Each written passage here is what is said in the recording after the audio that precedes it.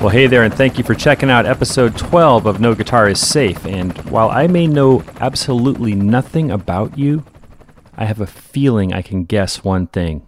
If you're like most guitar players, you probably love some good funk guitar.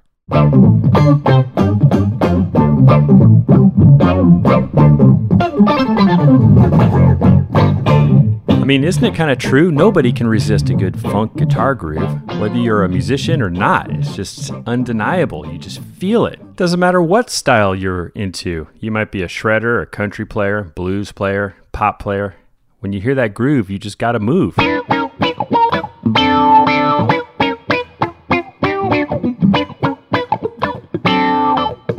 And who better to represent funk guitar than Mike Scott?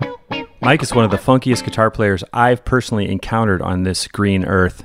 But don't take my word for it. You could ask Prince, Justin Timberlake, Rihanna, all these great band leaders, Sean Puffy Combs, P. Diddy, whatever his current name is. Mike Scott has worked with all of them for one reason, which is that he is just plain funky.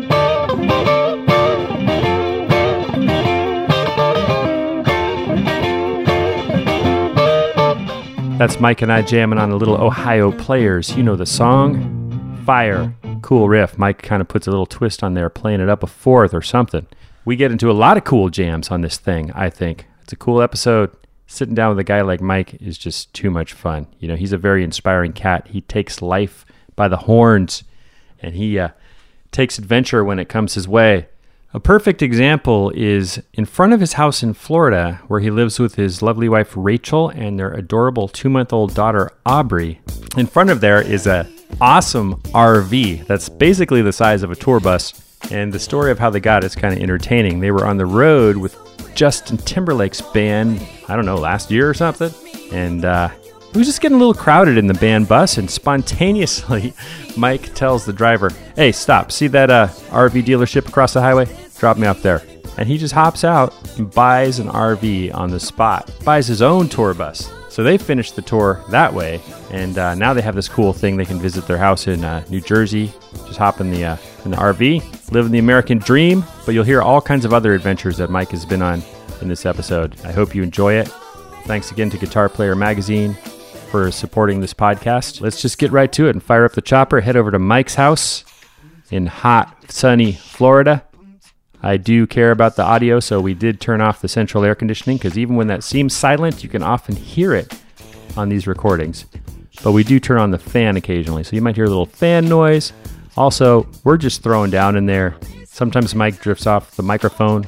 I do my best to boost it when that happens so you can hear what he's saying. You know, Mike, you can only hope to contain him. That's the best, because he is so funky. And yeah, I really had a great time. Hope you enjoy this.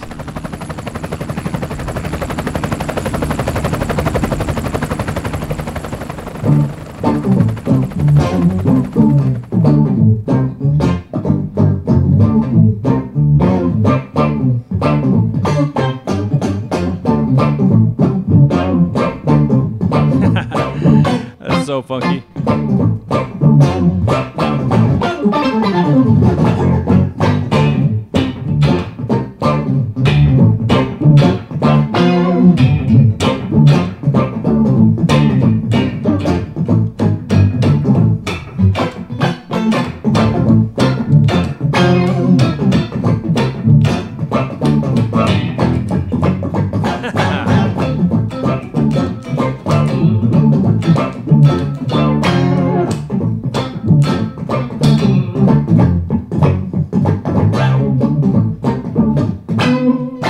I just want to hear your fills and stuff on that.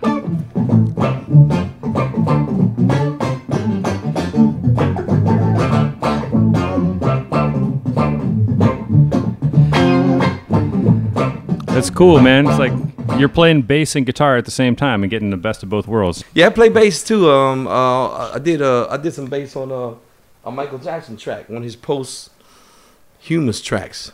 that Really? they did on that last album. Oh yeah. Yeah, the Love Never Felt So Good song that Timbaland and Justin produced. I played bass on that. Oh, cool, man. Yeah. You play guitar in it too? Yeah, I played guitar. I too. figured you Yeah, did. So me- you were yeah. there, and they like handed you a bass too. Yeah. Elliot played. Elliot, the other guitar. Elliot player. Ives, yeah. Elliot Ives. Yeah. So what? I love this little like octopus tone you got going on there. I don't know what to call it. Yeah. What pedals you got going? Got that Micro Pog by Electro Harmonix going on. That's where that octave is coming from. Yeah.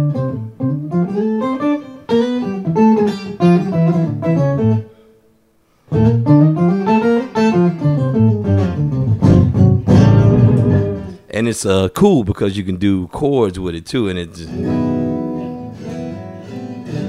Yeah.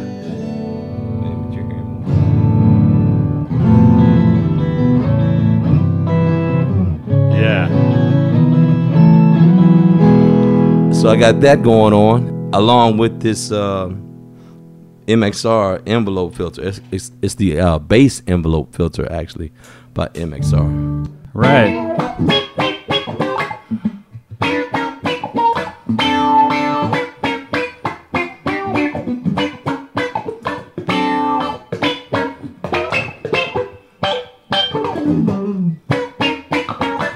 So combining the two of those, you get that.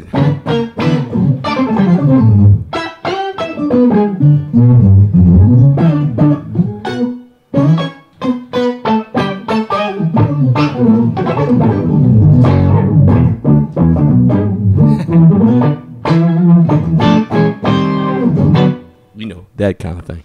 Awesome. And what's your right foot's on a pedal, which you got Just the volume. just volume running. Yeah, it's that visual volume pedal because, as you know, Jude, on those big stages, it can get dark. And that song will be counting off, and you're like, what? You're like, Where's my volume at? I don't know. Some of the gigs that I do require different volumes. Oh yeah, you got. And I I'm mean, it's sure got a beautiful LED meter. It's got like So 10 LEDs. Yeah, visual's been around for a minute. Visual sound. They got some nice distortion stuff too. And of course, I love your PRS. You got hollow body. Yeah, that's my axe of choice. And it says Mike Scott on the headstock there. Yeah, this is one of their private stocks. And on the last Justin tour, here's a horror story for you. I came to the gig for sound check, and Badge said, I got my tech badge said, I got something to show you. He opened the case, and this was all smashed in. Evidently, one of the truckers got in a crash, and a bunch of gear cases came up and smashed a bunch of gear. And I just closed it, man. I went in the corner. I cried. But Beverly from Paul Reed Smith came, and they said they have a reconstruction guy, and he did this piece. If you notice, the red, that's what color the finish used to be. It used to be red on the top. Yeah. And they had some guy, and he put every piece of wood in here. Amazing. Yeah, it looks. They did a good job. I mean, if for anyone who hasn't seen one of these hollow bodies, it looks like a cello top. With Yeah, the well, F-holes and the whole- semi-hollow. It had a rolling synth in there, and they forgot to put that back in. They called Badge and they said, "You want the synth back in?" Yeah. And he said, "Yeah, leave it." He meant leave it as it was, and they Right. thought he meant leave it out. So they Right. didn't put it. They didn't put it back. But this is my axe of choice, man. Les Paul got a little too heavy for me in my old age. No, those things they play like so. Yeah. Like, play like butter, and they just inspire. Those PRSs, man, they really just. Yeah, the PRS stuff is like, I don't know.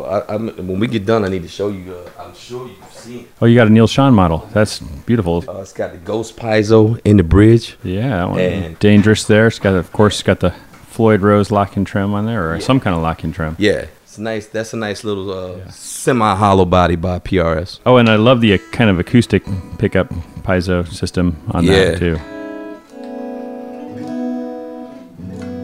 Now you talk about those big stages. You play on the biggest of the big. Like when I first saw you, it was with Prince, and you were having a funky good time up there. And then you invited me later when I met you. We saw a Justin Timberlake tour and checked that whole thing out in the round. That Future Sex Love tour.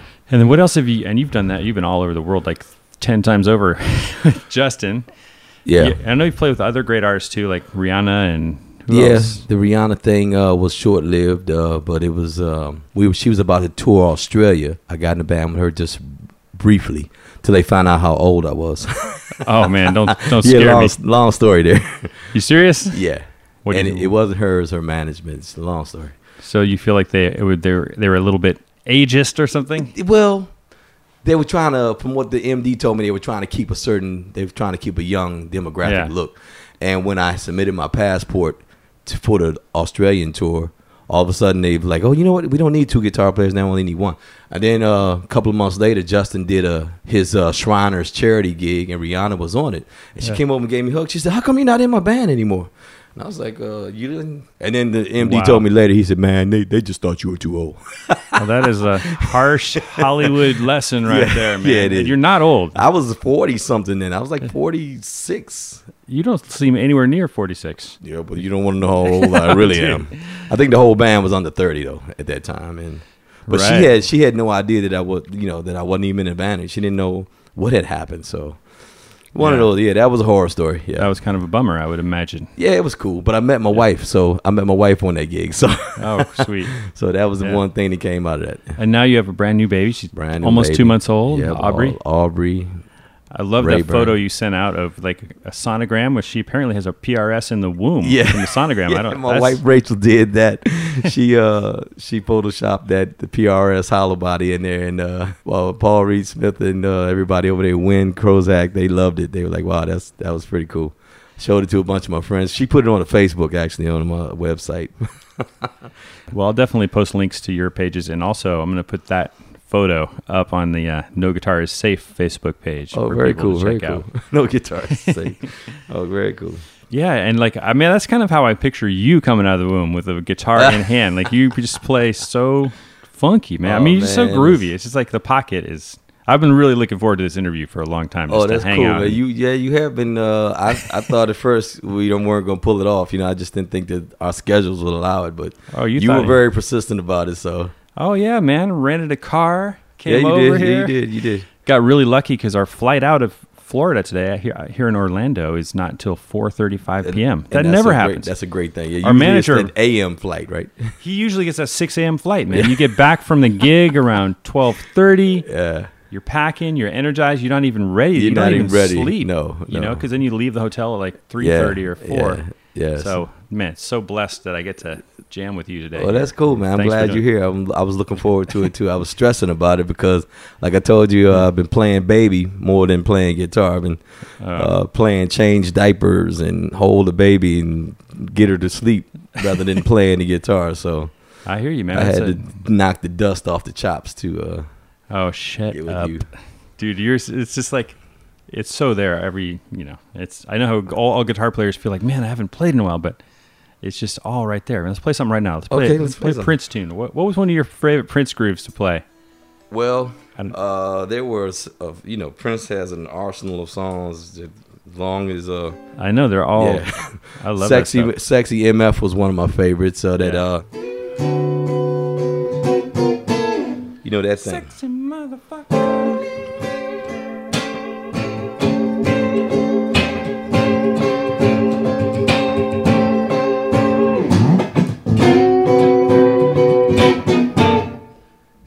You gotta sing it, man. Oh, I didn't know if I could go there. Yeah, sexy motherfucker. And another, of course, an all-time favorite for everyone was, you know what that is.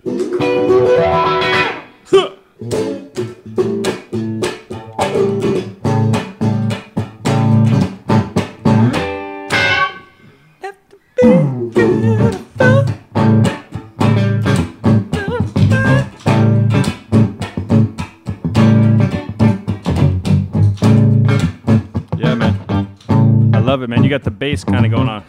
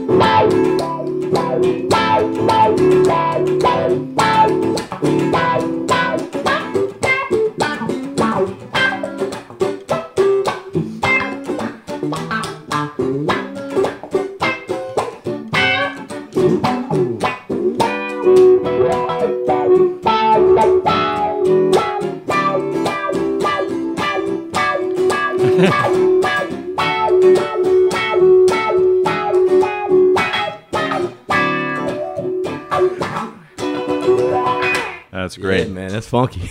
And you're running through this Hughes and Kettner. Yeah, Which one is Hughes that? and Which model is Kettner is a 2 Meister 36. Yeah, I think it's Yeah, it's very the pretty little, looking. I was doing the Triumph by them. They sent that little tiny one. That little one's a beast. It's pretty nice. Nice head. Yeah. So now, did you come from a musical family? How did you get started doing this? Well, my dad used to always tell me he played drums when I was a little kid. I never, ever heard him play drums, but his mom told me he played drums at some point. Right. But there's no one in my family musical. No one. No, my sister. Right. It's just me, my sister, mom, and dad. No musical in my family. But I did have when I was a little kid, I had to be like 9 or 10. Me and my sister had a babysitter we used to go to after school, and her boyfriend played guitar. Right. So he would play with me, and I made a connection with this dude. And then they played, his band played in the park in my neighborhood one day, and he was playing the guitar. And I'm standing in front of him. I'm like, oh my God, what is this amazing thing he's doing? Yeah. And he was playing a Strat, and I was blown away. If he had been playing flute, I'd probably be playing flute. If he had been playing tuba, I'd be a tuba player. Fortunately, he was playing guitar. 11 years old, I started playing guitar. We went and picked out went to the music store, did the guitar amp, like a Sears or some guitar and a little amp, and I had to get the speech all the way home.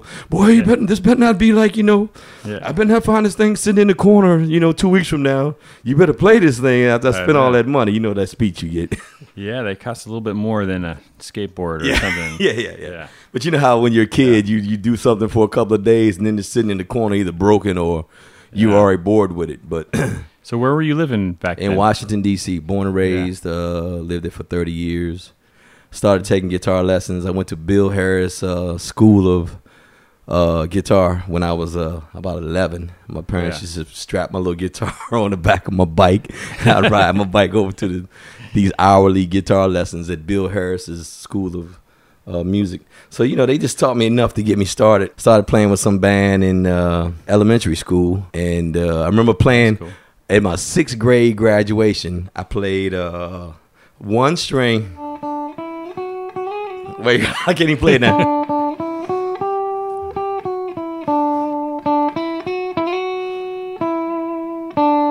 Let's Lean on Me. Yeah, totally. No. And the whole school sang along while I was on stage, nervous as heck. But back then, I couldn't even play chords. I was just playing. Just playing the 1 million. Yeah. Well, I got a funny story, Jude. I'm heading to the funny story. So the guy who started me playing guitar, who was my babysitter's boyfriend, much older than me. He was in his he had to be in his early 20s. And so I went to his house one day and I was like, look, I got a guitar and I can play, I'm playing one string stuff. Yeah. I'm playing on one string, and he's like, you got to play some chords. You got to learn some chords. And, he sent me out. He said, you're wasting your time. Go play basketball and be a kid and stop wasting your time. You can't play. You suck. So I went home, cried, went home. And a year later, I came and took his gig in his band. Uh-oh. I went home. I rehearsed. I swear, I put my hand on Bob. He played in this band in my neighborhood. The band I went to go see. Right. I took his gig. Oh, man. Well, I got his gig. And, first they let me in the band as a second guitar player. And, of course, he was hating on me because, that kid can't play. Why you got him in the band? And they see, he wasn't in the band no more. And I had the gig. So, yeah, that was fun. Well, you brought the groove, I'm sure, man. But, I grew up playing in bands in D.C. I stayed there till I was 30 years old. And then this band was going to Minneapolis. I think I told you this story. This band was going to Minneapolis. I want to ask you about one of the coolest genres of music that few people are into, which is the go-go funk from DC. Now, you played some of that stuff, right? Yeah. I used to play with Experience Unlimited on occasion. Actually, me and Michelle and Degiacello used to play in... the great bassist. We used to play in Lil Benny and the Masters back in the 70s. Her and I did. Which was a very popular go-go band. And Chuck Brown was, of course, the king, the godfather of go-go. There were a lot of go-go bands back then, but Lil Benny and the Masters was one of the more successful ones in D.C. There was Chuck, Experience Unlimited, Trouble Funk, Lil Benny, and I was with Lil Benny with Michelle, and That is that the was a nice funkiest experience. feel. Can you demonstrate what is go-go feel? Go-go is like it's like a tribal kind of beat.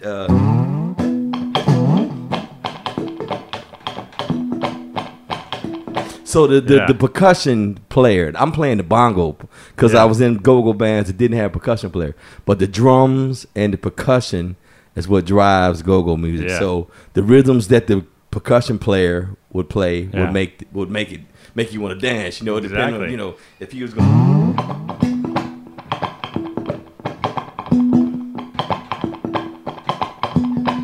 I totally hear the one string is the low bongo, and the other string is the high bongo that you're playing there.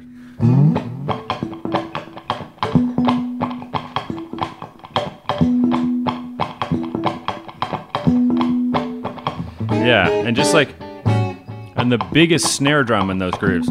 Yeah. So the drummer and the percussion player would carry the groove. The band would hardly play anything, you know. It was just about like Chuck Brown had this song that went.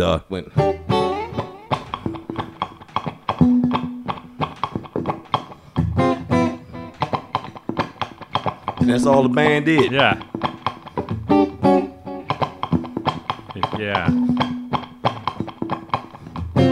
What was the name of that song? Do you remember? I don't remember. I want to hear a little bit of it. They did have a bridge that went like that. And then he had this little turnaround chord.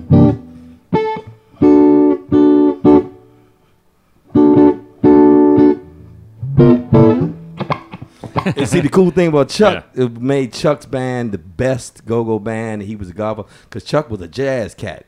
Yeah. He used to do like Moody's Mood, go-go. I know you heard him do Moody's Mood. Yeah, I've heard like Take the Chuck Train or something. Who does go-go with jazz over top of it, right? So Chuck was doing chords like that. And, you know, the whole 13 thing. And so the other bands would follow suit, you know, and that's how go-go became what it is to, you know, today. But it's morphed into, I went to see Chuck Brown when I was 13. And I'm 54 now, so. You know, when I was about 18, there was a great band in the Bay Area called the Limbo Maniacs, and we didn't have go-go in the Bay Area, San Francisco, Oakland, but they played that shit. They played it, and it sounded great. And y'all were blown away, weren't you? Oh yeah, it was the best because you could kind of headbang to it, but you could dance to it too. Yeah, It was like heavy. It's just like you talk about huge chords and then space. Yeah, space. Yeah, and the drummer never stops. Like if the band plays for an hour, the drummer does not stop, not for anything. He just plays, and the percussion player doesn't stop because that's where all the rhythm is. It's based around those African rhythms with minimal music on the top. You know, Chuck's biggest hit, "Bustin' Loose." I know you know that one. Dum, bum, ba, da, da, da, dum. Yeah, Wind Me Up, Chuck. Yeah. No, Chuck was a bad dude. Yeah, he just passed away not too long ago, a couple of years back. Yeah. But so we all know who you met in the purple town of Minneapolis. But how did you get out to Minneapolis? That's another interesting story. It was 92, and it was a band in DC that did the Marriott circuit. There were certain bands that were doing that. Playing like the hotels? Hotel lounges? Yeah. They were doing back when that was really popular. And it was a band called Radiant. And they were headed to Minnesota to do a 3-month, lounge gig. And this bass player, Kevin Walker, called me up. And he said, man, this, Radiant needs a guitar player in Minnesota because their guitar player can't go. And it was a Saturday. I remember like it was yesterday because it was the biggest, because, Jude, in your life, I feel like this. I feel like you have opportunities that come up. They're like a window that's going around in a circle. And you can either jump through that window or you can be scared and don't go through it. And it'll come back around, but it may come back around years later. Or you may have missed the biggest opportunity in your life. So Kevin called me on a Friday, Saturday, and he said, man, I need to know by Sunday night because we're leaving Monday. And I was like, okay.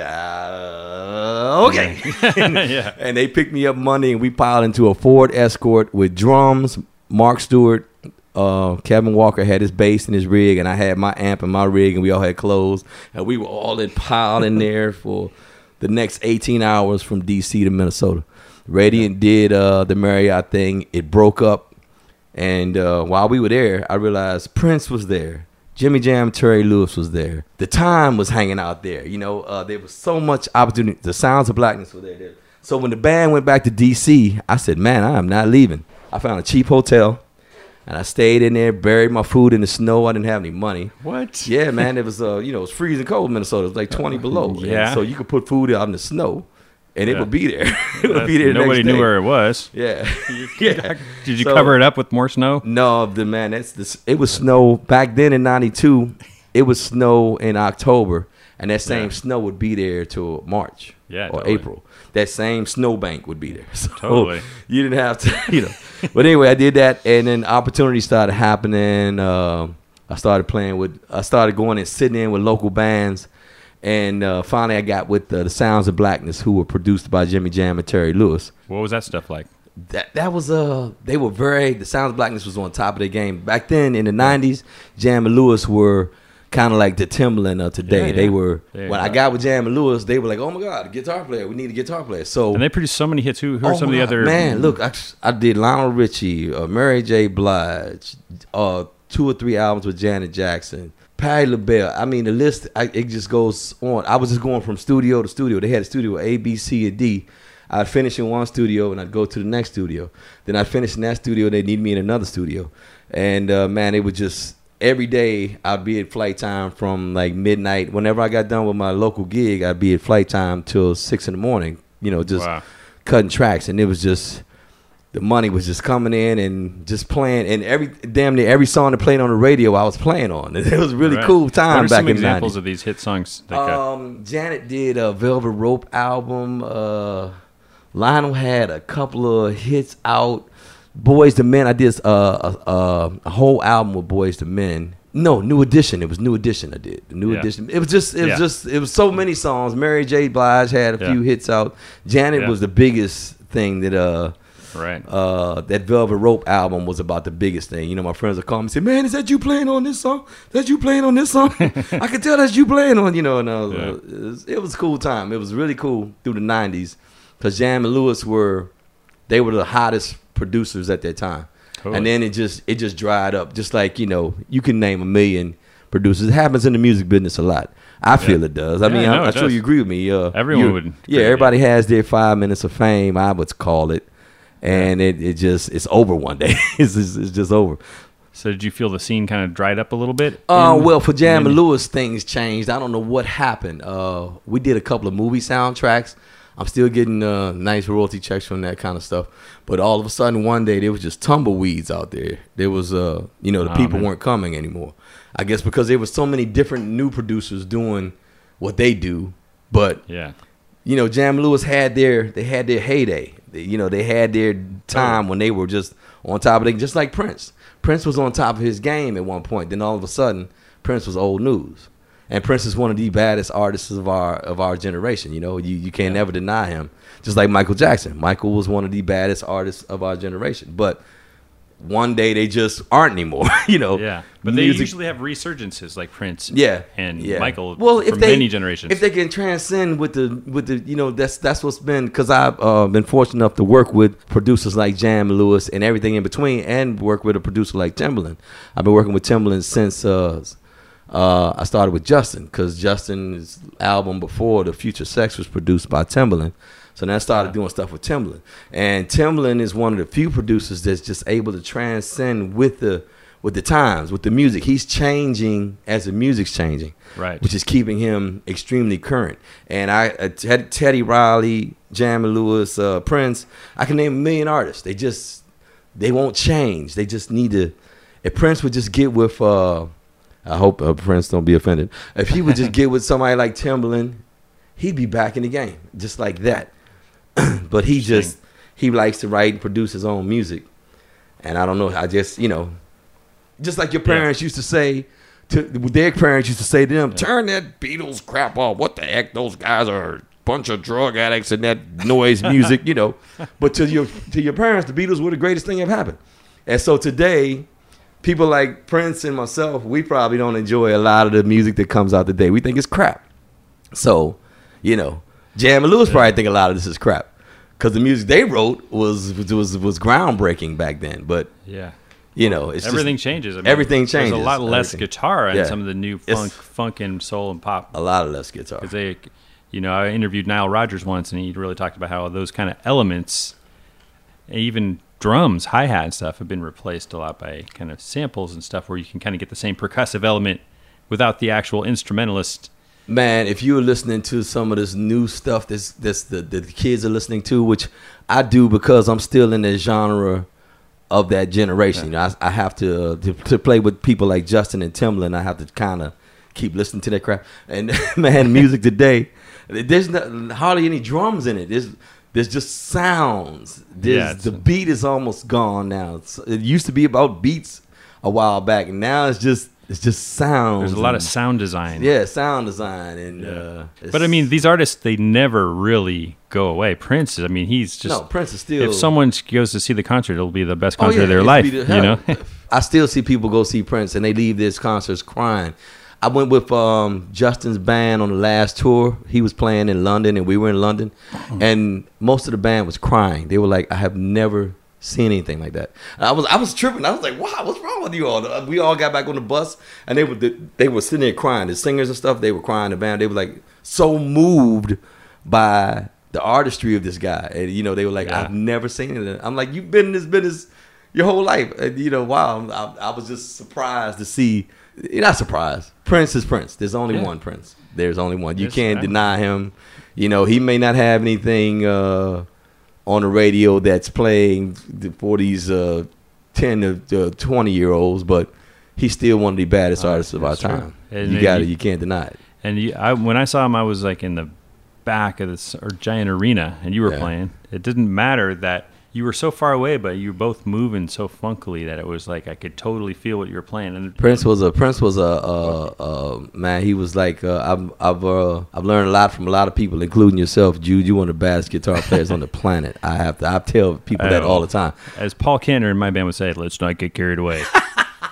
No, it's nice. Prince was man, I have to say I was blessed to be able to work with him and study with him because, you know, our styles were different but similar. You know, it was about funk. Yeah. And all he had to do was teach me how he wanted me to be funky, combined with what I already knew how to be funky. And it worked out. It just was, that was my 5 minutes of fame right there. 15 minutes, was it 15 minutes or is it 5 now? Oh, you got way more than 15 minutes. Well, I mean, people remember me more with Prince than, you know, well, first of all, Justin. How did you meet this character? Prince? Yeah. Well, that's another interesting story. Another window that came by that I almost let go by. And you're going to really laugh at this one. I was playing, you know, as I said, I started playing with a lot of bands in Minnesota. Like, I don't know if you know David Berry, guitar player. He used to play with Janet Jackson. He played with Cher for quite some time. Really, he was like the top of the food chain in Minnesota. There's David Berry, and then there's this guy named Billy Franzi. And then there's, you know, Prince, of course, but I'm talking about in the local scene. Yeah. Dave Berry, and so Dave was playing with Janet, and then he was playing with Cher, making millions of dollars, and he had to leave town to go play with Cher on the Cher tour, Janet tour, and he was with this band called the Stud Brothers, one of the biggest groups in Minnesota doing the local club thing. Right. They had an audition, you know, a citywide audition, and luckily, praise God, I kicked everybody's ass and got that gig. And once I got that gig, it opened up a lot of doors in Minnesota. Because Dave was the top of the food chain. And here this new black guy from D.C. came in town, and he's kicking everybody's butt. So I started getting all these gigs in Minnesota, which led to a gig that I was with this guy, Kirk Johnson. And Kirk was the drummer with Prince at the time. But we also had a little side band. So one day I had a gig with my Thursday gig at the club. And Kirk called me and said, hey, man, you want to come out, you want to come out and jam with Prince this evening? I was like, oh, man, I got to be at this gig at 9. And he said, can you come out, about 8 o'clock and we're going to, jam. And I was like, I can't make it, man. I got a gig. I got a little $100 playing gig, probably $80 gig. So I'm sitting there getting ready for this gig. And I'm like, wait a minute. I'm about to blow this opportunity to meet Prince to go play this $80 gig. And it was like, Jude, I was just trying to be a faithful musician. You can't call and just pull out of a gig. That'd be like you calling a Starship saying, hey, man, I can't make it. And it's an hour before the gig. I can't make it because I got to go do another gig. They'd hit you over the head with your amp. So I ended up calling this guy and said, Bobby, I can't make it. I gotta, they want me to come out and play at Paisley. And he's mad as hell, of course. So, man, what am I supposed to do? The show's like an hour, I can't even. I didn't care. So I went and set up it with Prince, and they were just in the room jamming. Kat Dyson was playing guitar, then Rhonda Smith was playing. Kat. Kat told me I made her very nervous that day. So anyway, they were just jamming, and he just let me. I had a red 335, and they were just jamming. So wait, you walk in, you go to Prince's studio, Paisley Park? Yeah, I went to Paisley, and they were all set up just like you and I set up in this little room, and they pull up an amp for me. I think I might have bought an amp, and I had a little pedal board, and he walked in and.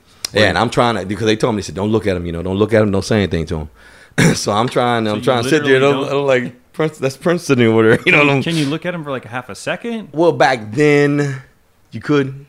You can now. He's more regular now than he's ever been. But back then, you couldn't look at him. They like literally did not want you to look at him? Think about it, Jude. Prince has his presence when he walks in a room.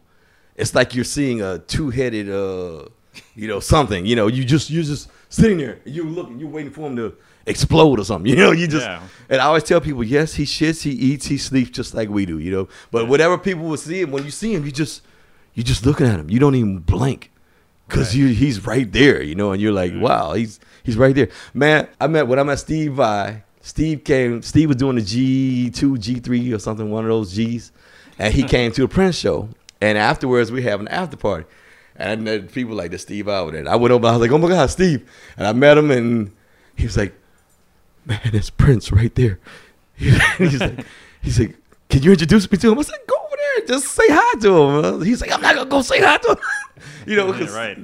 That's the presence this man has. I'm like, you a freaking Steve Vai. Go say hi to him. I played with them the next day. I think I told you that story. I played G3 or? Yeah, I went to the show the next day. He invited the whole band. Me and Rhonda and Kat went. It was Kenny, Wayne Shepherd, Satriani, Fripp, Steve, and they called my ass up to play. They took an intermission.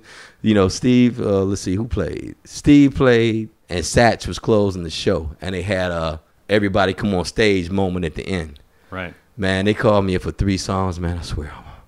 It's making me I get lightheaded just thinking about it. Almost fainted. So I'm standing between Vi and Kenny Wayne, Vi and Satch. And man, my knees were shaking. You should have been able to see my knees clicking together. And I was playing one of Steve's guitars, and we did like 3 blues songs, and everybody just took 12 bars. It was cool. That was a moment in time. But, definitely, man. Yeah, that was a moment in time. Where was that? What city? We're in Frisco. Yeah. Now, so you walk into Prince's I walk room, in. So Prince comes. So I'm set up. He comes in. He doesn't say anything to me. He comes in, and they start jamming. And I saw, I just jumped in trying to get funky, and he goes, he took a solo, Kat took a solo, Morris Hayes took a solo, and I just tried to tear the ass out of it, as best I could. And then we jammed some other stuff, and he kept letting me solo, and he was just like, I could tell he was over the corner. He was like, yeah, and he was like, he was giving fire to Kat and shit, and he was like, yeah. So I came back. I rehearsed it on Wednesday, Thursday, and Friday. So Friday they were like, yeah, so be here tomorrow morning, 8 a.m. for the tour bus leaving. And I'm still sitting there. I'm like, so he walks out. I said, am I in the band? And the drummer, my friend, he's like, yeah, man, you're in. I'm like, nobody said anything. We didn't discuss money or anything. We just, they just telling me to be at the tour bus the next day. So I got him. It started. I was on the band. I was in with the band. He never said, welcome to the band. Right. That I just kept coming back for rehearsals, and next thing I knew, I was on the road with them. What year was that? That was 95. So what was your first show like? In D.C., in my hometown, which was amazing. Man. It was amazing. Go from stashing your food in the snow like a bear and hibernating all. Hey, look! All I know, Jude. Let me tell you that. Here's the rest of the story. So after we did that first gig, I think we did one city before that, and then we did DC. And me and Prince hadn't talked. We hadn't even talked. So I saw him and I said, we haven't discussed salary or anything, and he said, hey, write Mike a check. And so the guy gave me the check, and I looked at it. I said, am I supposed to pay the whole band with this? Nice. Yeah, that was the first check with him, and I was like, I had never made that much money, man. It was that was sweet. I'm walking around with that check in my pocket, couldn't cash it anywhere, didn't know what to do with it. I had never seen that much. I had never made that much money in my entire career. Yeah, So, I heard he takes care of his band members. yeah, man. Yeah. So let's play another Prince tune, another groove or a riff. Okay. I keep dropping picks over here. You keep dropping those picks because they're so huge. What kind of pick is that, man? It's a Dunlop 2.0. I've been playing those picks since the dawn of time. It's I don't know why. It's a bass pick. It's unbreakable, but it got the beveled edge because it's so thick. It turns into, For the fast stuff, it's right there though. For me, the floppier picks are. What do you use? This is like a .7. That's damn near as thick as this. 7.3. No, this is a third as thick. Okay. It's like a yellow Dunlop, basically Tortec. The other favorite Prince song for people is that one.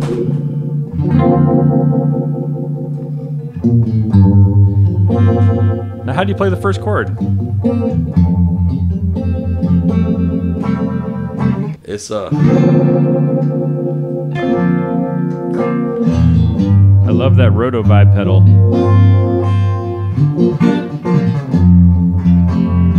These are the chords that Wendy played on the record. How do you play Purple Rain?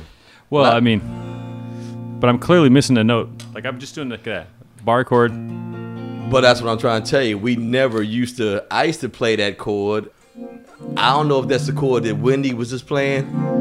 But see, Prince had this knack of doing this thing. Like if you played, if you played just an A, yeah, he would add that in. Yeah. So, yeah. And he's getting out of the. So Wendy probably just played that chord, and he added that. He's putting a third in the bass because the bass is already holding the root.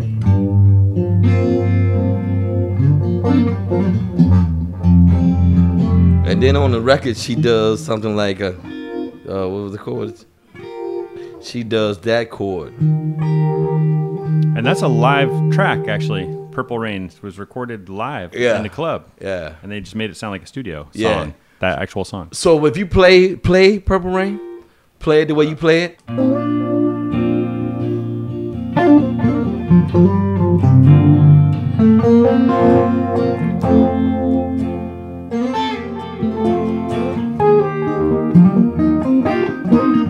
That's cool.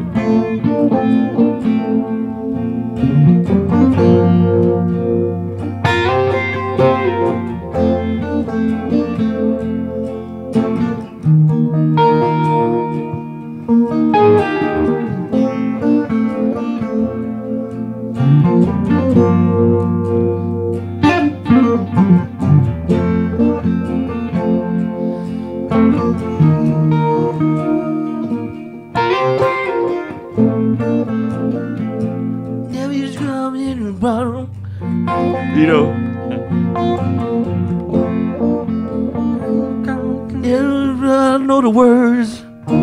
You would think I know the words. Only won't stand and see you laughing. Only one time. You would think that I know the words. Purple Rain. Yeah, but I would do that thing over top. And I love at the end of that song. I mean, he has so many hooks coming in. He's got the. Yeah. Yeah. And he's got the other one. Yeah, he was the hook meister. Right, the other one on top of that. Yeah. What would you be doing at the end of the big section? I would just be holding down the rhythm.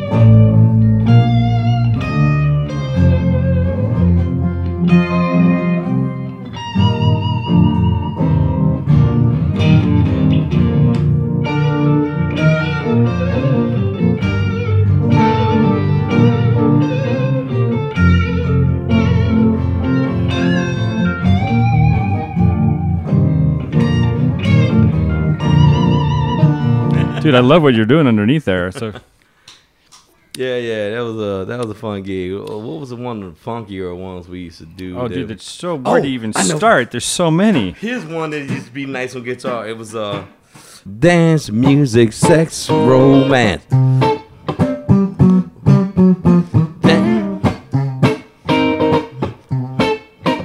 And one of Prince's favorite things was chicken grease.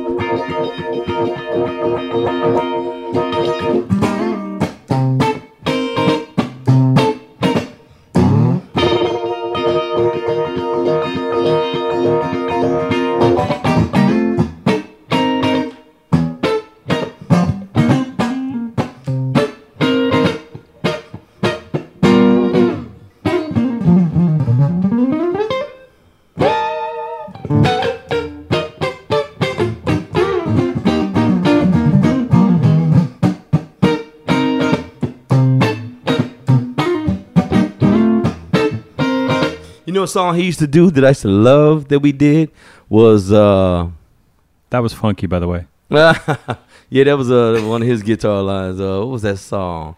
Computer Blue. Ba-dum, ba-dum. Oh yeah. Man, I we used know to that play one. that Wait. live, man. That It's got song, that cool breaking. It's, yeah, that. Play that again. What is it? Yeah. I'm glad you can play that. Dude, I can't quite remember that song. But, I can't either. It's got that killer break Yeah, in it's it. got a killer, yeah. That. It moves Yeah, up that. To moves up to a weird key. And Yeah, that. what about? Did you guys ever play like? Yeah.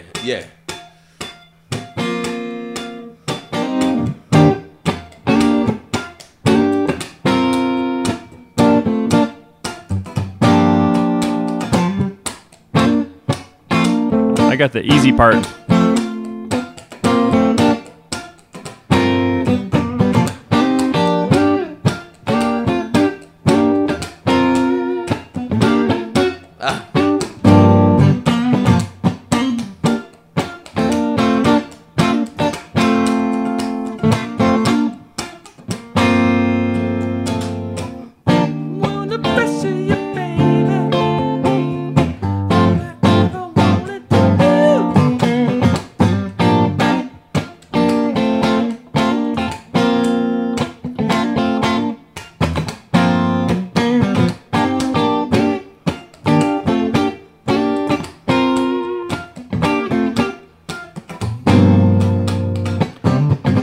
Another song that used to be fun was She's Always in My Hair.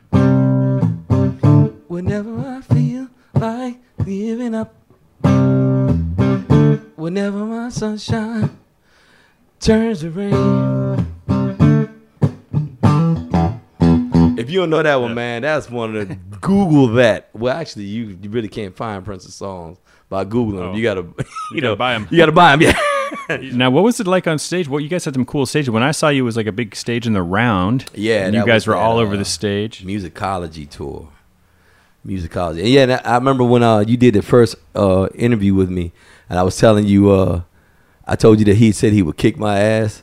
But I think when I said it, you didn't misquote it. You just, when you interpreted it, it was different than what I said. Because I used to, when I used to get in the band, when I got in the band, I used to play like these really, I was playing a lot of fusion shit. I was listening to Scott Henderson and cats like that. So I was doing a lot of crazy notes and out shit. And he was like, man, I'll play one note and kick your ass on stage. You know, I'll just hold a long note and throw my head back. And he said, you play all those notes.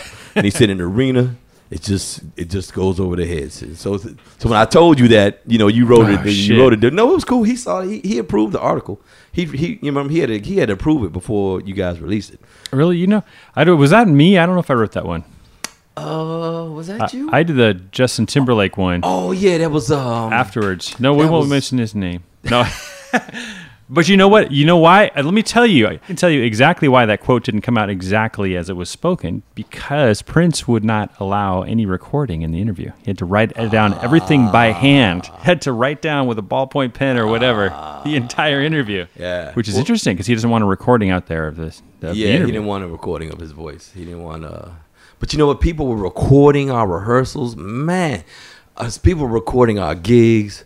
people were recording the rehearsal. Somebody in the camp was recording rehearsals and releasing them as bootlegs, and he was hot. He was hot as cayenne pepper, as Morris Hayes used to say. And the gigs we would do, they would be outside selling them before we could get to the tour bus. It'd be a guy out there selling bootlegs of the concert. At one time, there was this cat. He was standing in front of one of the speakers columns, and he had on a turban, and he was standing. Everybody else partying. This dude was just standing there with glasses on. And Prince said, he told the security, go get that guy. And they went and got him. He had a whole, inside his turban? He had a microphone and all kind of shit on recording. He had a recording gear and a mic in the turban. But he was just standing in front of the speaker, you know. Everybody else partying like crazy, and he just standing there. Standing still. Man, he got popped. Yeah, he got popped. He got popped major. Nice try. Yeah, but yeah, he didn't like his voice being recorded. Man, one time, here's another story for you. One time, because he used to let us record rehearsals. Like, if we learned a phrase that was crazy, he wouldn't want us to record. He would always make us remember stuff. But he would tell the whole band, okay, you guys can't record now. And we're supposed to hit the recorder player when he said it. So he started playing, and I reached over and hit it early. Stop. Why'd you just do that? Man, it ended rehearsal. He got up, he stormed out, he was pissed. And then when that was a Friday, rehearsal was over. He was storming out, nobody knew what was wrong. And I came to pack my stuff up, and my recorder was missing. Yo, I couldn't find the little tape recorder. It was inside his piano. One of the techs said, man, he put it in his piano, dude. And I knew then what had happened. So they were like, man, because he said, why'd you touch your recorder? You know, because he was playing. Right. And he was talking. So I hit my recorder because I knew I couldn't hit it while I was playing. So I hit it. Once he counted the song off, I hit my recorder. Man, so Monday we came in for rehearsal, and as soon as I walked in, they were like, Prince wants to speak to you on the phone. So I went to the phone, and he said, why were you recording my voice and my guitar? I said, I wasn't. I knew I couldn't hit my recorder, you know, while I was playing and I wanted to miss my cue. So I hit it as soon as you counted it off. And he was like, so you weren't trying to record my voice and my guitar? And I said, no. And I said, I got an idea for you. I said, why don't you record and give us all copies? That way you won't have that problem. And he said, and he hung up the phone. So then we got the rehearsal. He's like, yes, I'll be recording from now on. And, you know, I'll give you guys copies. What did he teach you about playing funk guitar? I mean, he's the man. The most important thing Prince has ever taught me and every musician he's ever had in his band, and I swear it's so important, don't play one note extra and stay in your lane. So if you're playing that...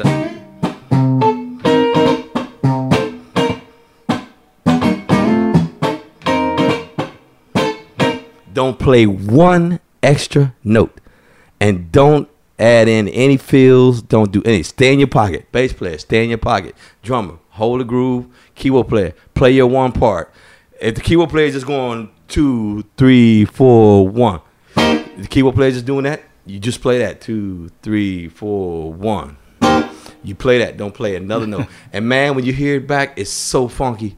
So clean. It's like James, you know, I know you listen to James Brown. Yeah. James Brown band members stayed in their lane. Yeah, they sit there all day long. They sit there all day long, holding their groove.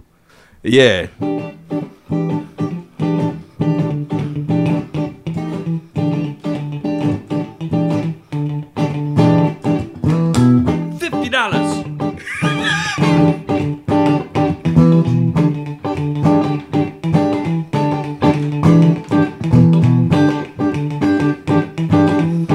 Funky, man. Yeah. You just got to hold. But eventually it has to change after 5-10 minutes.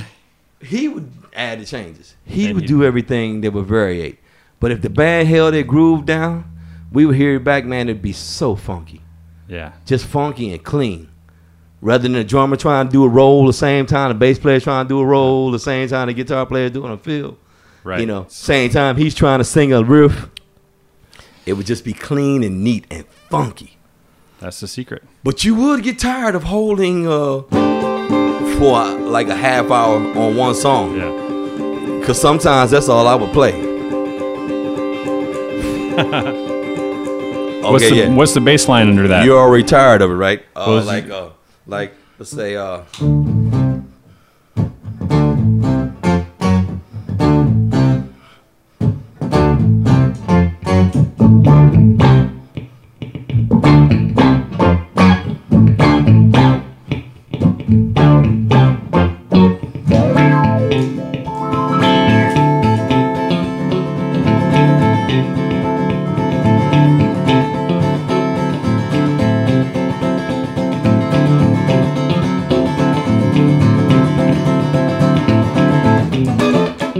Oh, $50. Yeah, right. No. No, Yeah, it's more hard like $500.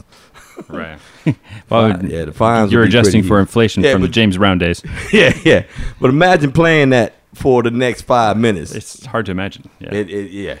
But you would have to do it. You guys are grooving up there, dude, just dancing, and you had like a cool suit on, cool clothes. There was nothing cool about it. It was hot. If you wear a full suit with a tie and a button-up shirt with a hat on and Yeah. a vest and a three-piece suit, I had a giant fan blowing on me at all times. Did any crazy mishaps ever happen on a Prince stage? I'm always fascinated with these big shows because there's always something that can go weird on a night. Uh-oh. There's so many. There were so many mishaps. It happens. It's part of life. Just but not in his camp. It's unacceptable. No, mishaps are not supposed to happen. One thing, I don't know if I should go public with this. Oh, he might find it funny. What the hell? I'm not gonna name any names. There was a very popular tech working for him at this one point, and we were playing in Europe using that 220 power. And me and Prince at that time, we had racks. I had 3 4-foot racks full of gear, and he had like 3 or 4, and he was playing Soldano stuff. Man, his rig was breathing fire, and I was using Mesa Boogie power amp, running stereo with all these, even tides and all this crap in a rack, and the crew is always saying, the man is on the move. He's leaving the hotel. He's on his way. So, the tech was having a problem getting a buzz out. That 220, you run into that 220 problem. And that's unacceptable. His rig blew up. And his limo had just pulled up. And they were like, Prince is coming in the building. And his tech collapsed on the floor because he was on his way up. And they all stand there like, oh my God, what are we going to do? They get the stage, man. They're like, what are we going to do?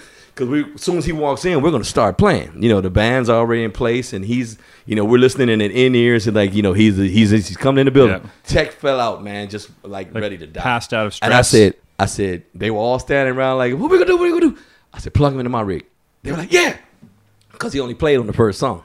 And then, they could sort it out then. They plugged him in. They plugged him into the first song. And I'm playing through like some Fender Twin or something. And so we're jamming. He comes over, he said, my rig sounds amazing, doesn't it? You loving it. Man. And I had the biggest laugh. And to this day, he doesn't know that. So Prince, if you ever hear this, I'm sorry.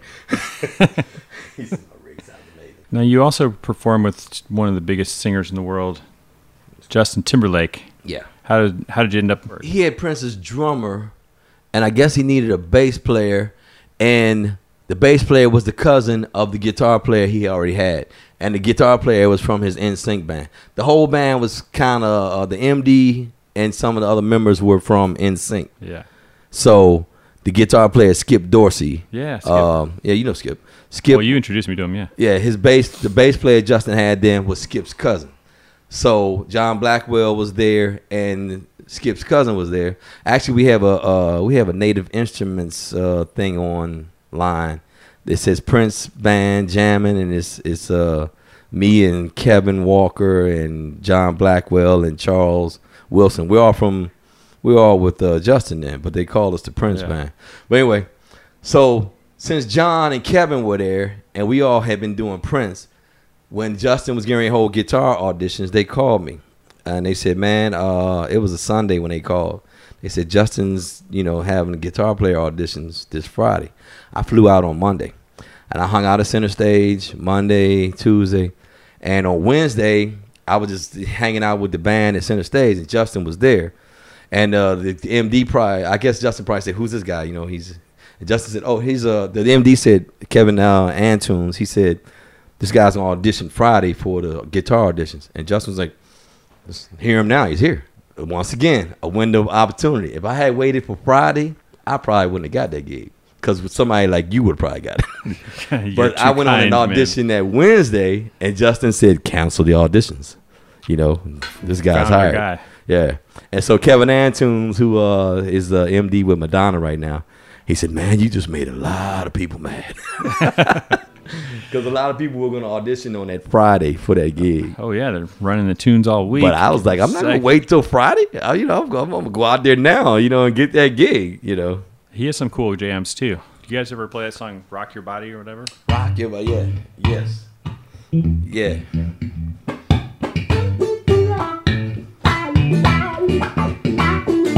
Hold up, man. Hold up.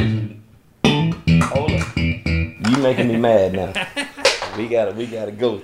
Uh-oh, he's switching guitars. That's one of Justin's funkier grooves for a guitar player. It's got kind of that Nile Rodgers chic kind of vibe. Yeah, you play Bernard that, Edwards. and I'll play the part I was playing. Because that's the part Skip used to play. That right there. The high chords? Yep. And I was playing.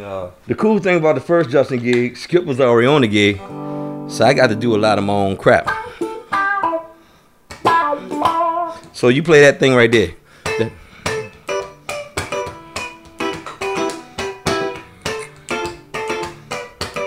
Then I'd come in.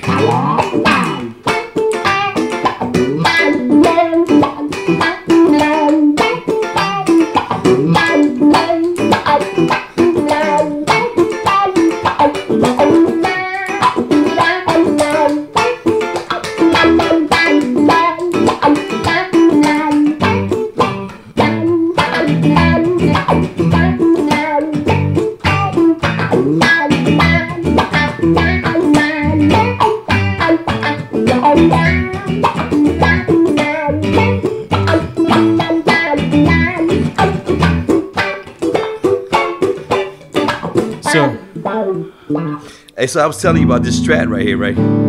Yeah. This is the dude. Listen to So this. wait, you've got a five-way Strat switch on there, and then you've also got the three little mini switches. Yeah, the mini switches do this the parallel.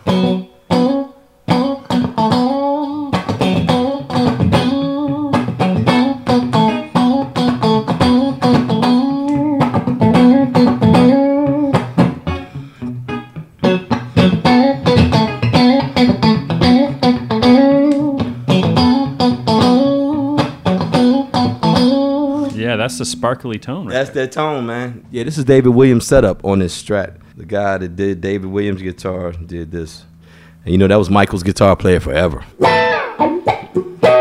So you had a tech make the guitar to same specs. You're playing. Well, no, actually, he sent it to the company in L.A., and they just took the whole pick guard off and put his pick guard on there. Oh, that beats sending the whole guitar out. Yeah. Just send the pick guard with all the Yeah. all the. Yeah. And he wired it up David Williams style. Yeah. Yeah, and it's you know, it's got a push-pull pot. Neck is different from the warm-up neck you're using, all right? It's like a little yours V is- shape or something. Hmm? The V shape in the back, kind of. Yeah, it's a little bit. rounder. Yeah. Is that one V or is that one No. flat? This is round. Oh, okay. No finish. Just finished with like sandwich grease. You know, that's the best finish for a neck. Hey, beats that other stuff that what's that slippery stuff everybody used to use back in the day? This is finished with deli tray grease. What's that stuff you spray on the neck? Oh, on man. the strings? I don't know. Fast finger or something? Finger ease or. Yeah, finger ease, yeah. P loves that stuff. He loves that. Man, do that thing you do right there. Go ahead. I know you just kill on that. No, go.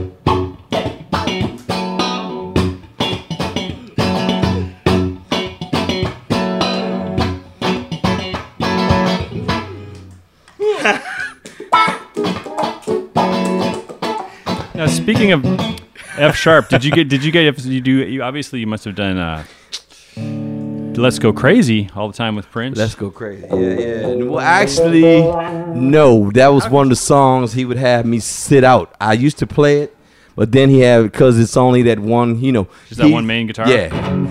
Yeah, there was nothing.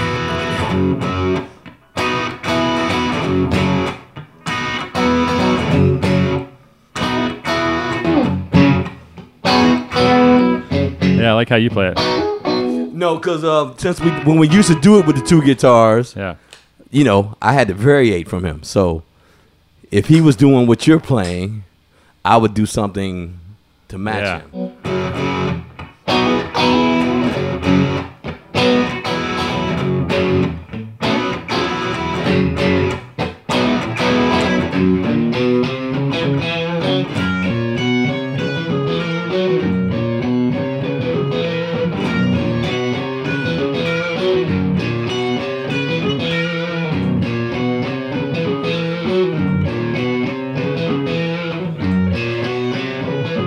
Here we go.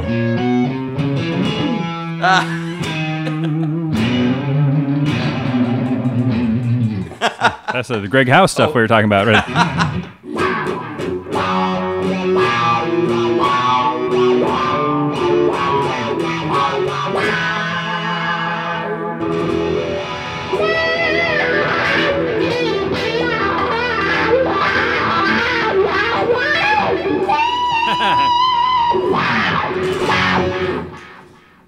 Yeah, that's a jam right there. Yeah. Man, it sounds like you've been playing a lot of these songs in your on your other gig. Well, I'm a huge Prince fan. I actually had a tribute band. Someone came up to me who put bands together. It's like, dude, I want you and some people to create a band. It'll be all women in front, 4 women singing Prince songs, and it'll be called Princess. Really? So we did a Princess band. It was Seriously? pretty cool. There's a new one in L.A. now with this actor's running. I was like, hey, you got that idea from us. Princess. No, I'm just kidding. I don't know if she did. Princess, but we did all the Prince jams, like Controversy. I love that tune.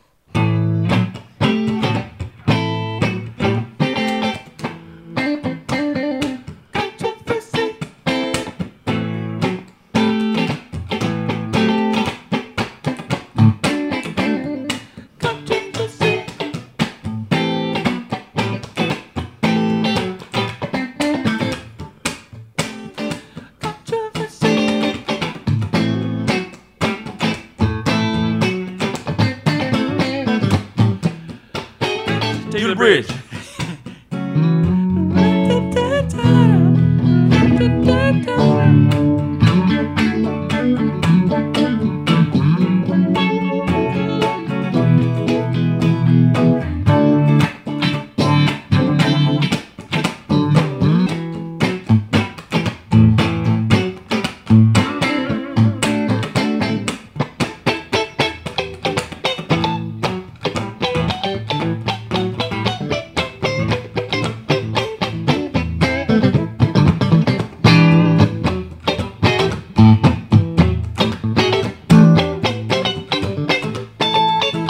Bridge.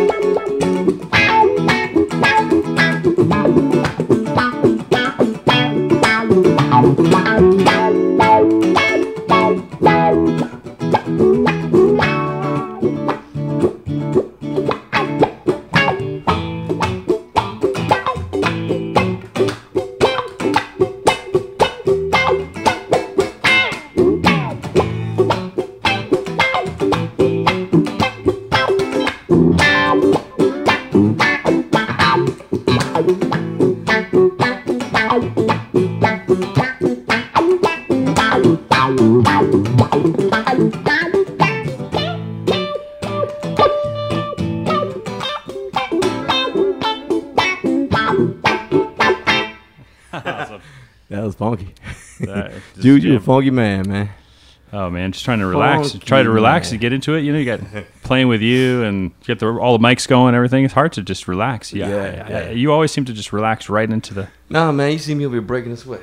You got what so many guitar players want, which is you just start playing and it's just grooving from the second you hit the first note. I'm telling you, man, so many guitar players they're just fascinated by funk or groove guitar. It's one of the most popular classes at MI. You know, everyone wants to learn how to play funk, and it's hard to teach. You just got to do the gigs. So you got to learn that on stage. It's like a thing you just gotta feel. I mean, but see, growing up in a period with listening to stuff like Ohio Players and Graham Central Station, Earth, Wind and Fire. You know, these kids ain't getting none of that. If they would go back and listen, even Nile Rodgers with the chic stuff, what's that thing he does?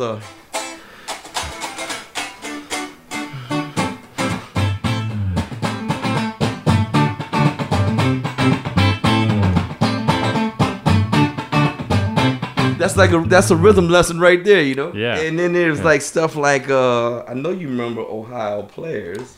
You were a young fella. Yeah. Right.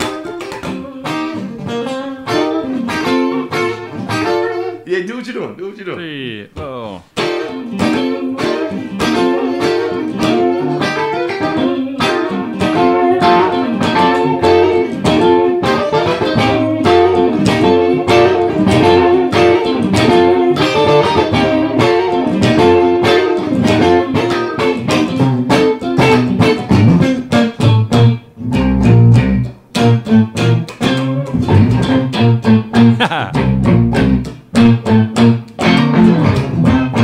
Yeah, keep it going.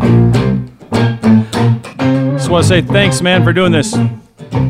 Hey, man, my pleasure.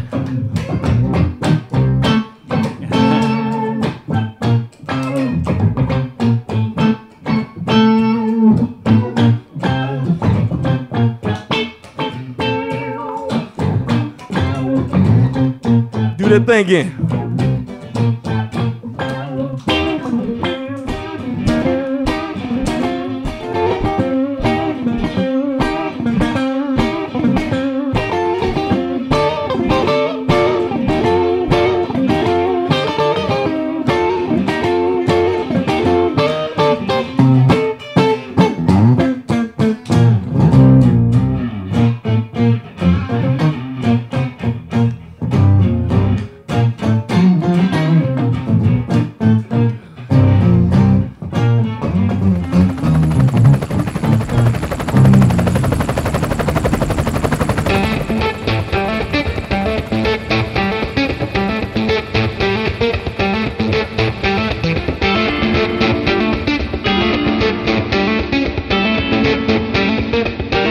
That's your friend and mine, Mike Scott. Everything he touches turns to funk. You can keep up with him online. Say hi to him at IamMikeScott.com. Love hanging out with him. Just listening to that, I think, makes anybody a funkier player. I know I feel like I'm 0.00001% funkier having jammed with him for an hour or more. Too cool. Thanks, Mike, for breaking off the funk for the people. It was cool to hear Mike mention last week in Nita Strauss's episode when she mentioned that she had toured with him and got a lot of tips and coaching from him when they were both with Jermaine Jackson on that tour they did in Africa, backing Jermaine. Of course, I will post photos and videos of our hang on the No Guitar Is Safe Facebook page. Just type that into the top of Facebook and come say hi. We got a good community going there now. All you No Guitar Is Safers. Really appreciate the support. It's growing every week. Numbers are up. And if there's an episode with somebody you have not heard of, I really hope you'll check that one out too, because I really strive to bring you valuable guitar content that will inform and inspire and encourage and give you insights into how various guitar players have quote-unquote made it, how they've developed a professional career doing what we all love to do, which is play guitar. Because, come on, there's nothing cooler than playing guitar. Nothing.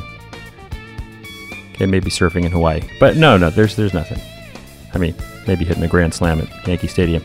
But no, there's really nothing cooler than playing guitar. I really can't think of it. Maybe being the first guy to step on the moon. But that's about it. And I hope that all of you still check out Guitar Player Magazine. Don't underestimate print. I mean, the inter-Google web is all great and everything, but sometimes it's really nice to take your eyes off an LCD screen and just read some content that has been crafted and cultivated and culled for you and edited and put together for you so that you'll learn all about the latest guitars and guitarists and gear. And that, of course, is Guitar Player Magazine. Thanks to them. Thanks to Bill Amstutz and Michael Melinda at Guitar Player. Thanks to Zoom for their awesome Zoom H6 handy recorder that I use for these interviews. And thanks to Adam Johnson for helping me edit this one together. Next week, got a great show for you as well. As usual, it's a Halloween episode. And who better for a Halloween episode than John 5? I promise you, I'm not just saying this is a really great interview. Great stories, great playing. All right, I'll see you next week. Thanks for your support. Keep it alive till you're 95.